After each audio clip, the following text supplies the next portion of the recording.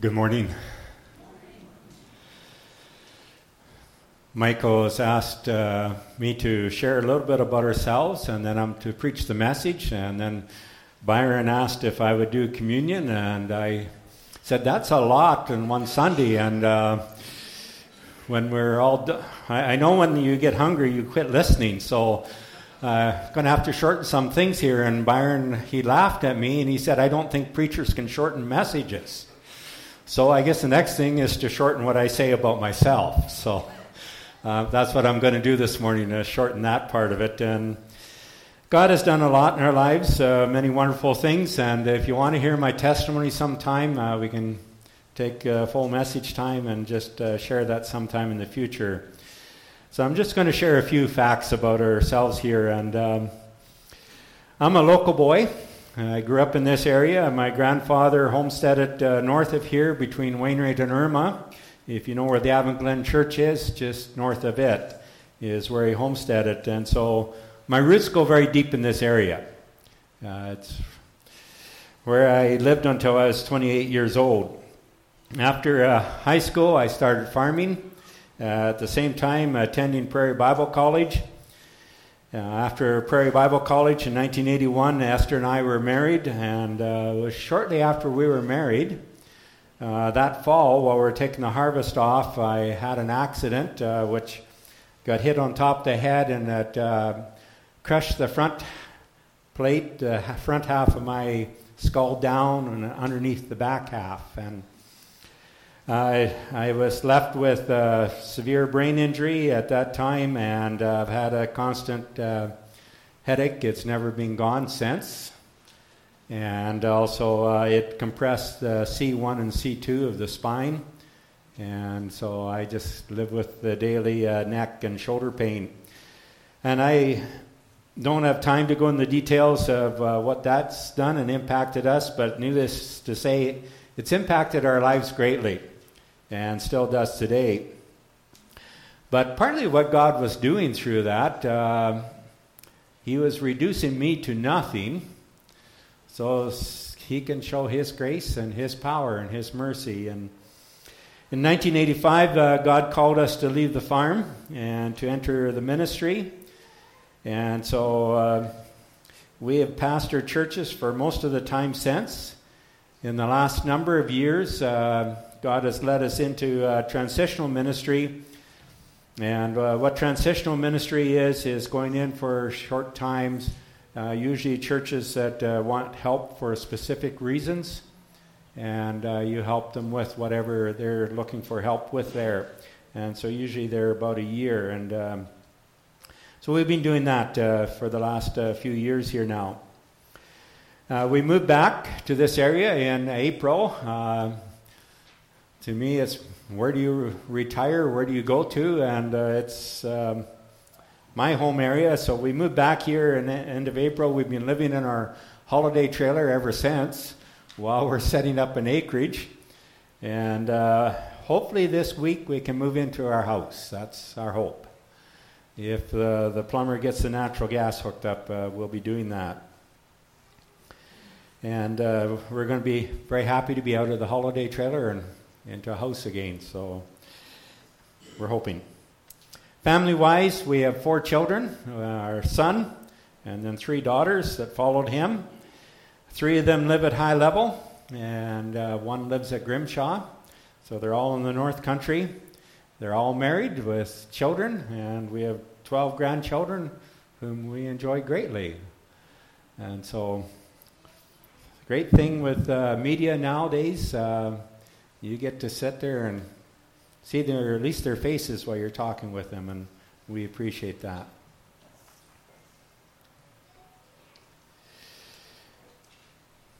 As we go into communion this morning, I understand this is the first time for about 2.5 years where it's going to be served to you, and so it'll be great to be back to that again. And I'm new to you and how you do it. I think you do it pretty much the same way I'm used to. But what we're going to do after we call the servers up, I'll have them serve, and you just hold it until they're back up front, and then I'll pray, and then we'll partake of the bread or the cup, whichever it is. And so that's our procedure this morning. But before we do that, actually the service may as well come up now. I just give a few words before we begin. So if they want to come up, that'd be great. I want to just take you to a few of Jesus' words just right before his crucifixion. And we're going to be looking at these words in more depth as we get into the message. And so I'm not going to give you the passages. They're all from John 13 through 15. That's the record of the last things that he was saying before he was crucified. Love one another. As I have loved you, so you must love one another. By this all men will know that you're my disciples, if you love one another. As the Father has loved me, so I have loved you. Love each other as I have loved you.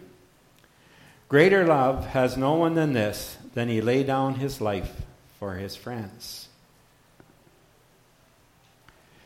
In these last 2.5 years, I don't think I've ever seen the Christian church, especially what we'd call evangelical churches of Canada, being so divided as under COVID.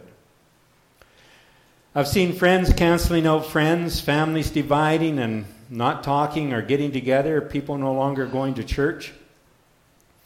And it was about 1.5 years ago, I had a board member in a church say this. He said, I hate this.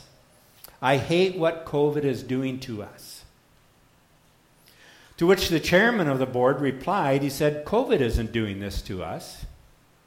It's only revealing what is already in our hearts. And yes, I believe COVID has been the great revealer of hearts. And what's the answer to all of that? Well, Jesus' last words give us the answer. It's love. This morning, as we celebrate communion, we celebrate love. We remember how much God loves us. Jesus says, to the same extent that the Father loves him, he loves you. How much does the Father love Jesus? Limitless. You can't measure it. In the same way, I love you. And he goes on in the same passage and he says, there's no greater love than to lay down your life for your friends. And the next day, he laid down his life for his friends. That's you. You're his friend. And he laid down his life. He showed us the extent of his love. And as he did so, he tells us to love each other with the same extent of love that he has shown us. So this morning we take the bread and we remember his body, which was broken for us. It was whipped, nailed to the cross. We take the cup and we remember his blood, which flowed out as a payment for our sins. And as we partake, we're remembering his love. So as we partake this morning, I just encourage you to renew your love for him. That's to be the response to that love. Renew your love to him, and also renew your love for each other. And if you're coming this morning and you have anything, a relationship where you need to renew that love of Jesus for that person, before you partake this morning, just make that commitment to the Lord. Yes, Lord. I'll go to that person. I'll renew my love, the same love that you have for me for that person.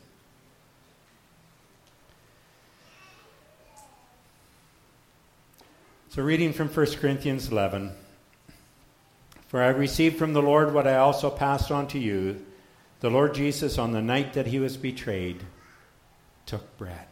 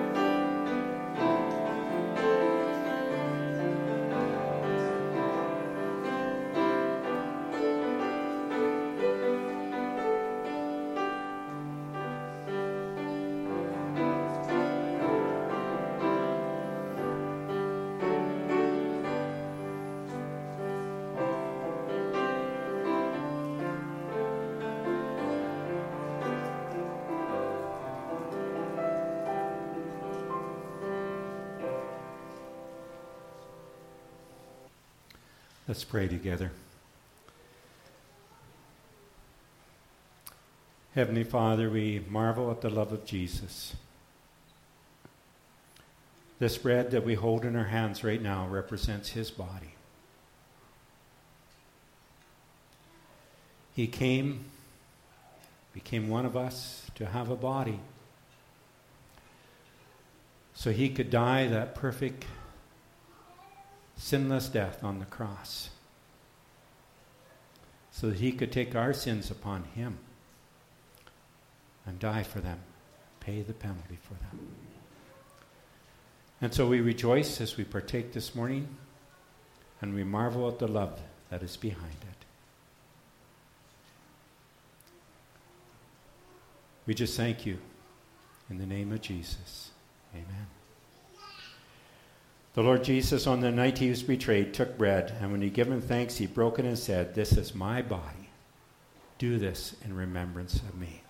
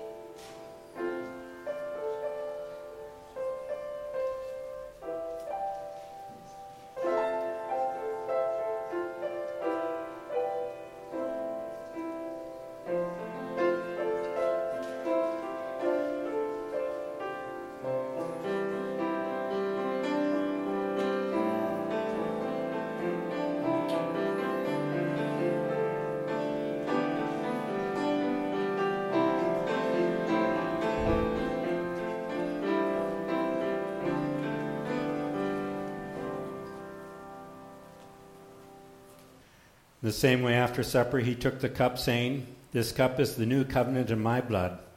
Do this whenever you drink it in remembrance of me. For whenever you eat this bread and drink this cup, you proclaim the Lord's death until he comes." Let's pray. The Bible says that the life is in the blood. And this cup, which represents the blood of Jesus, represents his life. And Jesus said there's no greater love than that someone lay down their life for their friends.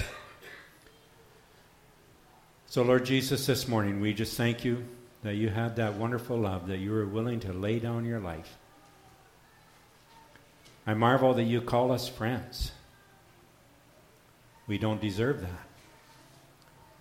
But you've chosen to call us friends and to give your life for us. And so together as a congregation, as your people, we give thanks to you this morning that you laid down your life for us, your friends. And Father, we just thank you that you sent Jesus to do so. The same love that Jesus has for us, you have for us, and we give you thanks. In the name of Jesus, amen. I want you to picture this in your minds, if you can, this morning. This morning you find out that you're going to die tomorrow. So you only have a few hours of life left. You came here, you're good health, expecting lots of life, but you find out that tomorrow's the end. And this knowledge enables you to gather all your friends and your family around you so that you can say goodbye to them. But as you think about what you want to say to them, you want to try to impart some words of wisdom to them. Give them some words of encouragement that is going to impact their lives for good. What would you say to them? Have you ever thought about that? What you would want your last words to be? Because they're very important. Your friends and your family will never forget them. That's exactly the situation we find Jesus in as he comes to chapter 13 and on in John. These are his last words. It's his last hours with his friends. And so he's carefully choosing those words. These are words that he wants them to remember forever, that's going to impact them forever. They're the most important things that he can say to them. Earlier this spring, as Esther and I, we were reading through these words of Jesus, there just something stood out to me. And I realized there's a theme. He has a lot of things to say. But through it all, there's a theme that's running through these last words. So rather than turn to your Bibles, I want you just to listen to these words and the theme. So I picked out the theme as it runs through. A new command I give you, love one another. As I have loved you, you must love one another. By this all men will know that you're my disciples, if you love one another. If you love me, you will obey what I command. Whoever has my commands and obeys them, he's the one who loves me. He who loves me will be loved by my Father, and I too will love him and show myself to him. The world must learn that I love the Father and that I do exactly what the Father has commanded me. If you remain in me and my words remain in you, ask whatever it is you wish, and it will be given you. This is to my Father's glory that you bear much fruit, showing yourselves to be my disciples. As the Father has loved me, now so I have loved you. Now remain in my love. If you obey my commands, you will remain in my love, just as I have obeyed my Father's commands and remain in his love. I've told you this so that my joy may be in you and that your joy may be complete. My command is this, love each other as I have loved you. Greater love has no one than this, that he lay down his life for his friends. You are my friends if you do what I command. I no longer call you servants, because a servant does not know his master's business. Instead, I've called you friends. For everything that I've learned from my Father, I've made known to you. You did not choose me, but I chose you, and appointed you to go and bear fruit, fruit that will last. Then the Father will give you whatever you ask in my name. This is my command. Love each other. And so there's this theme that runs through his words, these last words. And the theme is this: if we love God, we will love each other. And if we love God, we will obey God, and we will love each other. He keeps saying those same thoughts over and over again. In those hours, he kept bringing those same thoughts back and over again to the disciples. And so God's love for us and our love for God is equated or linked to our love for each other. In fact, God's love for us and our love for God has to result in love for each other. You cannot separate them. As I have loved you, he says, so you must love one another. This is so important that Jesus repeats it. He says, love each other as I have loved you. Does God love you? How many of you believe that God loves you? Then love each other. Jesus is saying you can't separate those two thoughts. If you truly know and understand God's love, it has to result in you loving each other. And so the reverse, we could say, is also true. If you don't love each other, you still don't truly know and understand God's love. John picks up this theme in 1 John chapter 4, starting in verse 19. He says, we love because he first loved us. So the same two thoughts put together. If you understand God's love, we will love. If anyone says, I love God, yet hates his brother, he's a liar. You can't hate someone else and say you love God. One of those statements is a lie. For anyone who does not love his brother whom he has seen cannot love God, whom he has not seen. That's a strong statement. If you don't love someone, he says you cannot love God. And he's given this command, whoever loves God must also love his brother.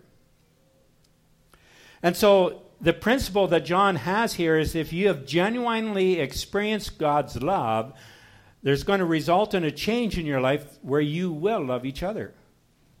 The two just go together. And so John also adds that reverse thought. We like to say that we love God. To love God is to love each other. So whichever way you think of it, the love has to go together. And so you cannot hate someone, you cannot be bitter against someone, you cannot be unforgiving, unkind, and love God. At age 14, I was very bitter against an individual. And then God sent revival to a youth group, and that youth group came to our youth group at Avanglen to hold services. And I believe, Greg, you were one of those that came there. During those services, God spoke to me about my bitterness. And he showed me that the two, his love and my bitterness, could not exist together. And that day, he made it very, very clear that I had two paths that I could choose in life. I could choose my bitterness, but it'd be a path without God. Or I could choose God, but it would have to be a path without bitterness. And so if I was going to choose God, I had to choose to forgive and love. You see, those two paths go in opposite directions. You cannot choose bitterness. You cannot choose to hate someone because it's a path without God. And so this is what Jesus and John are trying to tell us. You cannot love God and not love other people. And during COVID, I've seen some things which have greatly concerned me in churches. COVID being that great revealer of hearts. I've seen Christian people throw eggs, plaster them all over Alberta Health Region vehicles. And these weren't people who were making the decisions about COVID. These were computer technicians. Had nothing to do with that. Yet they come out from work to find their vehicles plastered with eggs by Christian people. Well, if you want to put John's and Jesus' words into that context, you cannot say, I love you, Lord, and throw eggs. You cannot do that. No matter what you think about COVID and what you think about government policies and so on, you cannot say, I love you, Lord, and throw eggs. I've seen anger and resentment and bitterness come out, and yes, from both sides, whichever side people are lining up about COVID, I've seen that anger and so on. Yes, there has been many concerning things. Most of us would agree with that. And there are still many concerning things going on out there.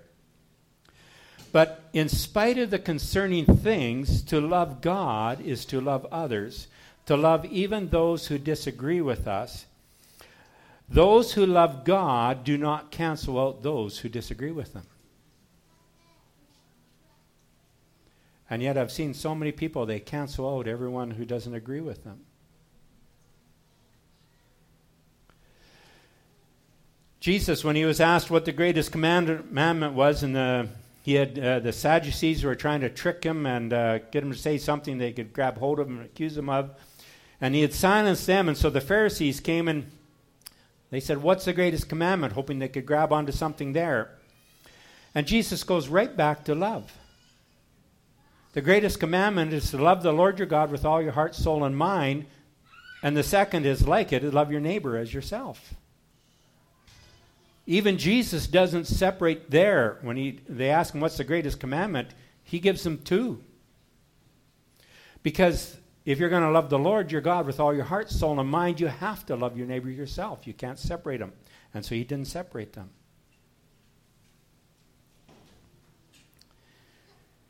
Jesus even takes this further. He says, your love for your fellow man is the proof of your discipleship. By this all men will know that you're my disciples, by your love for each other. That's the proof of your discipleship, that you're following him. It's your testimony to the world. And so what we could say is that confessing your love for God is meaningless unless you're practicing that love toward each other.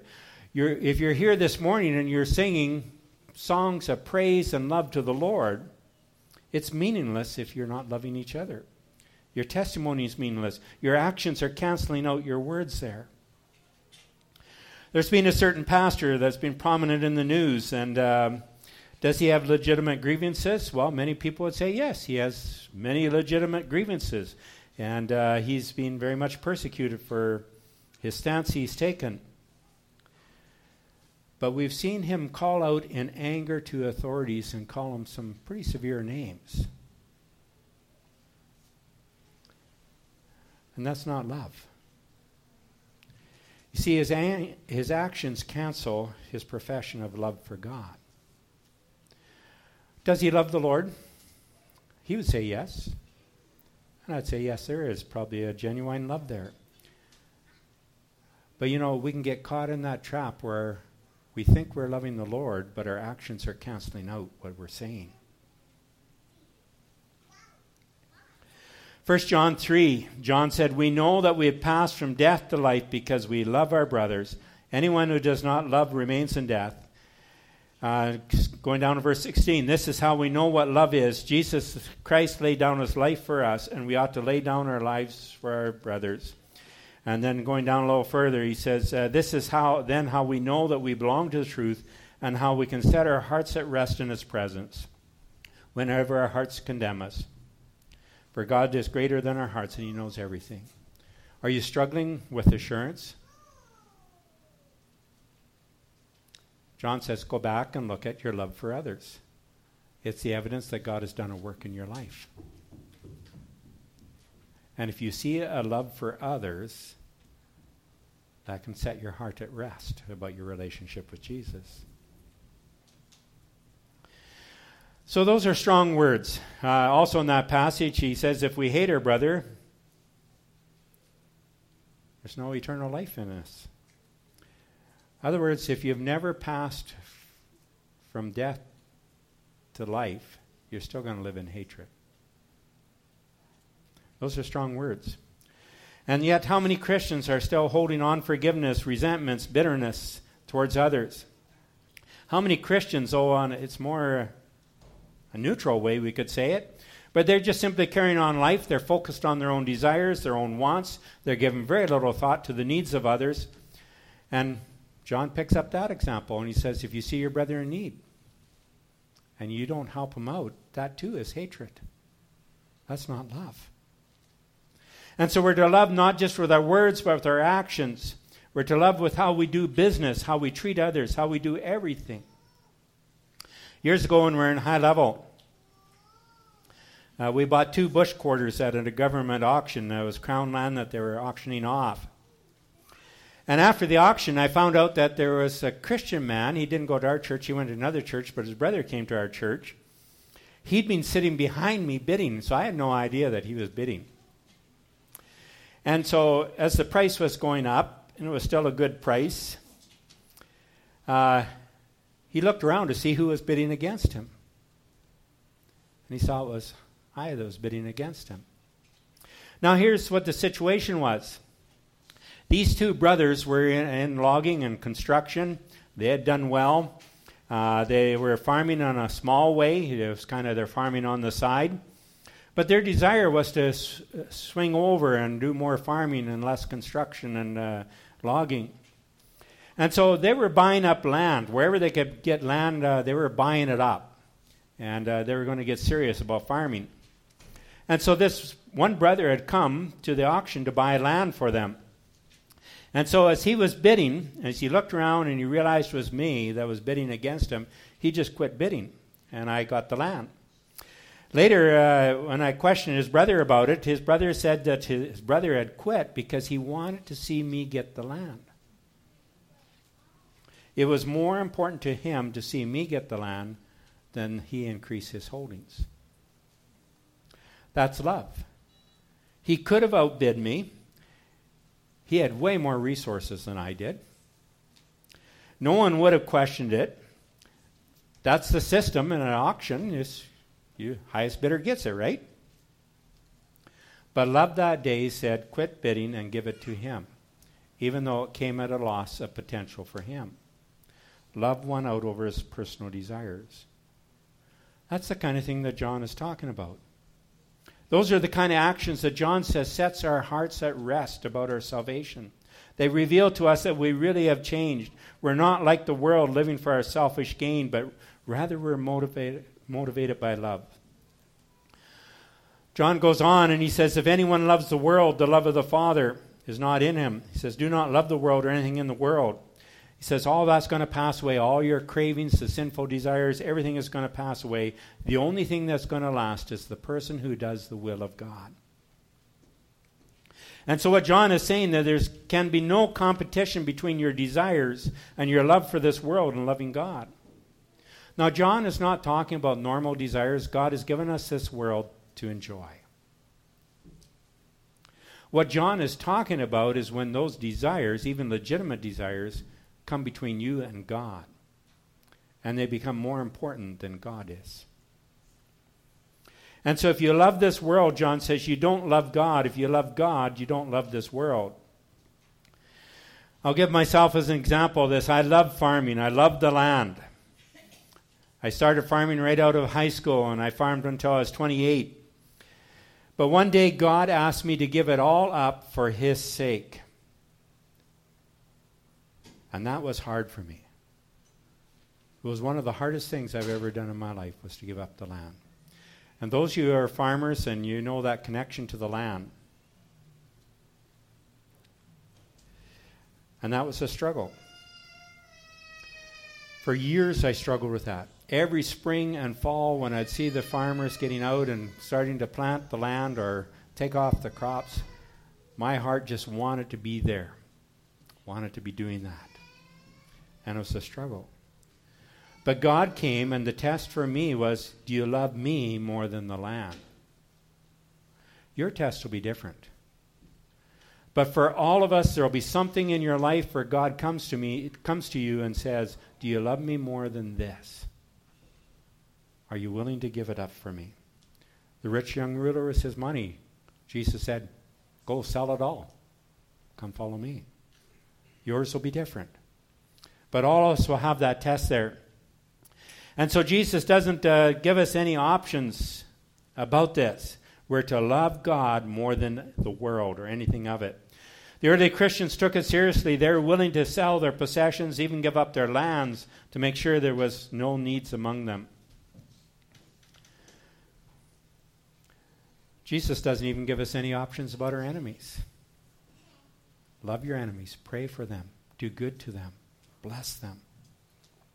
You have to love them. Now, who's your enemy? Well, if you were in the Ukraine, you would say it was the Russians who are shooting at you right now, right? But we don't have that. Your enemy may be sitting right here in the service this morning, someone who's broke a confidence. You confided in them and you thought they would keep it as a secret. And you were hurt when they broke it. Maybe it was someone who made fun of you, someone who used you spitefully, gossiped about you. Maybe there's someone who's defrauded you and didn't pay a bill. The list is endless. How far are we to go in our love for our enemies? To the same extent that he went in his love for us. My command is this, love each other as I've loved you. Greater love has no one than this, that he lay down his life for his friends. My command is this, love each other as I have loved you. And so Jesus' first point is love for God is equated to love for each other. You cannot separate them.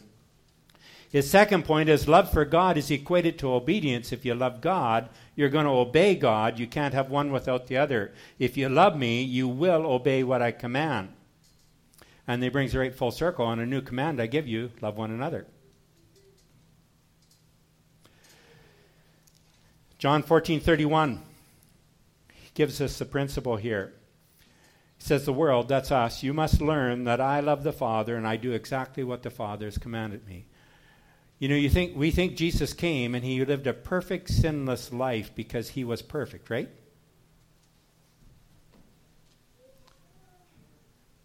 He says, I lived a perfect, sinless life. I did complete obedience. Why? He doesn't point to his perfection, which is true. He points to his love for the Father. I had 100% obedience because I had 100% love.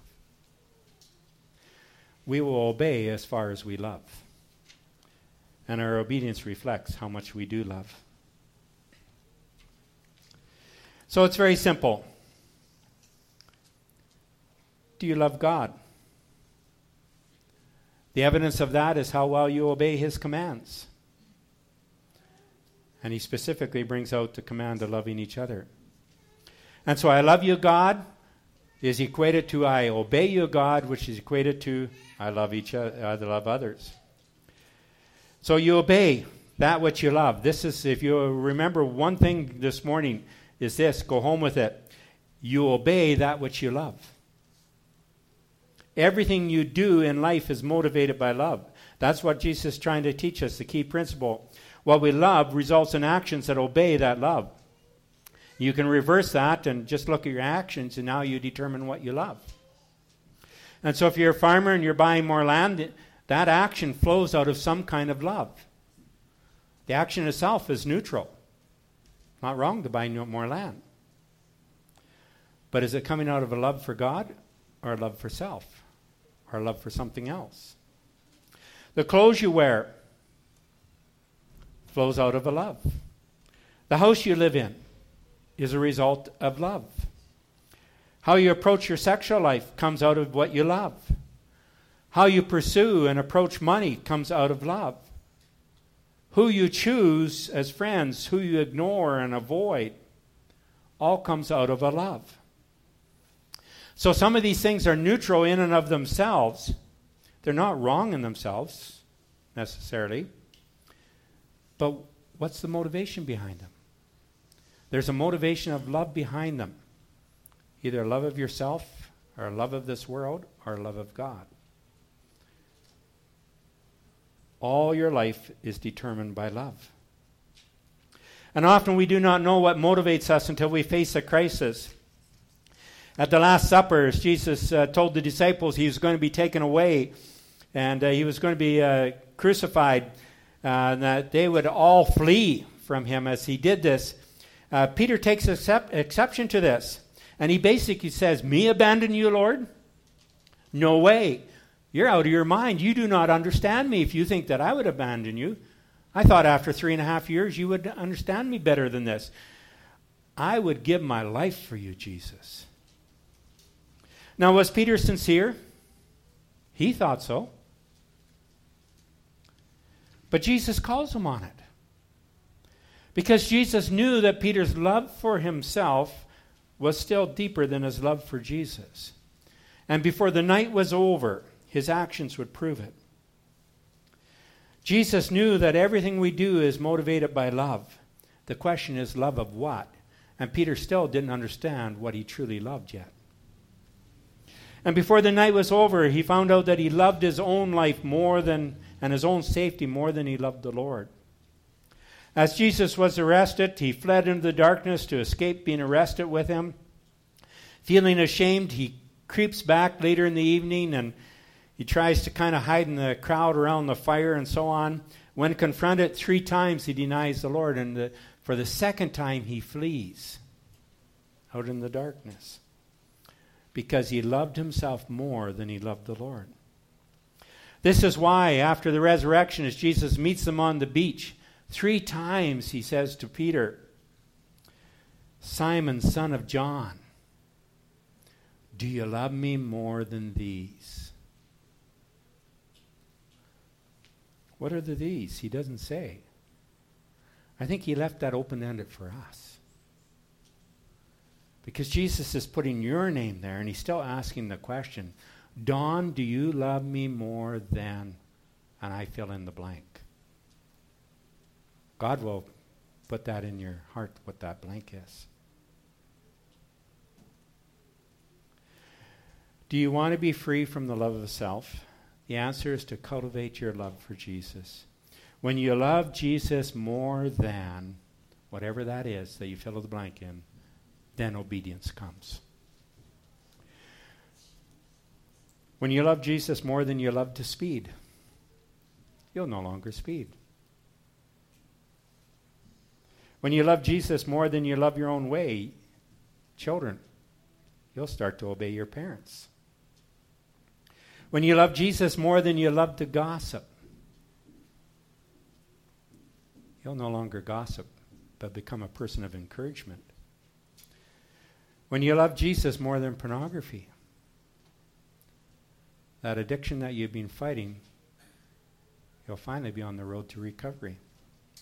When you love Jesus more than you love money or houses or whatever, you have to fill in the blank.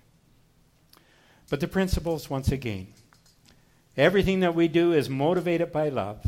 What we love will result in actions that obey that love. We obey that which we love. Let's pray.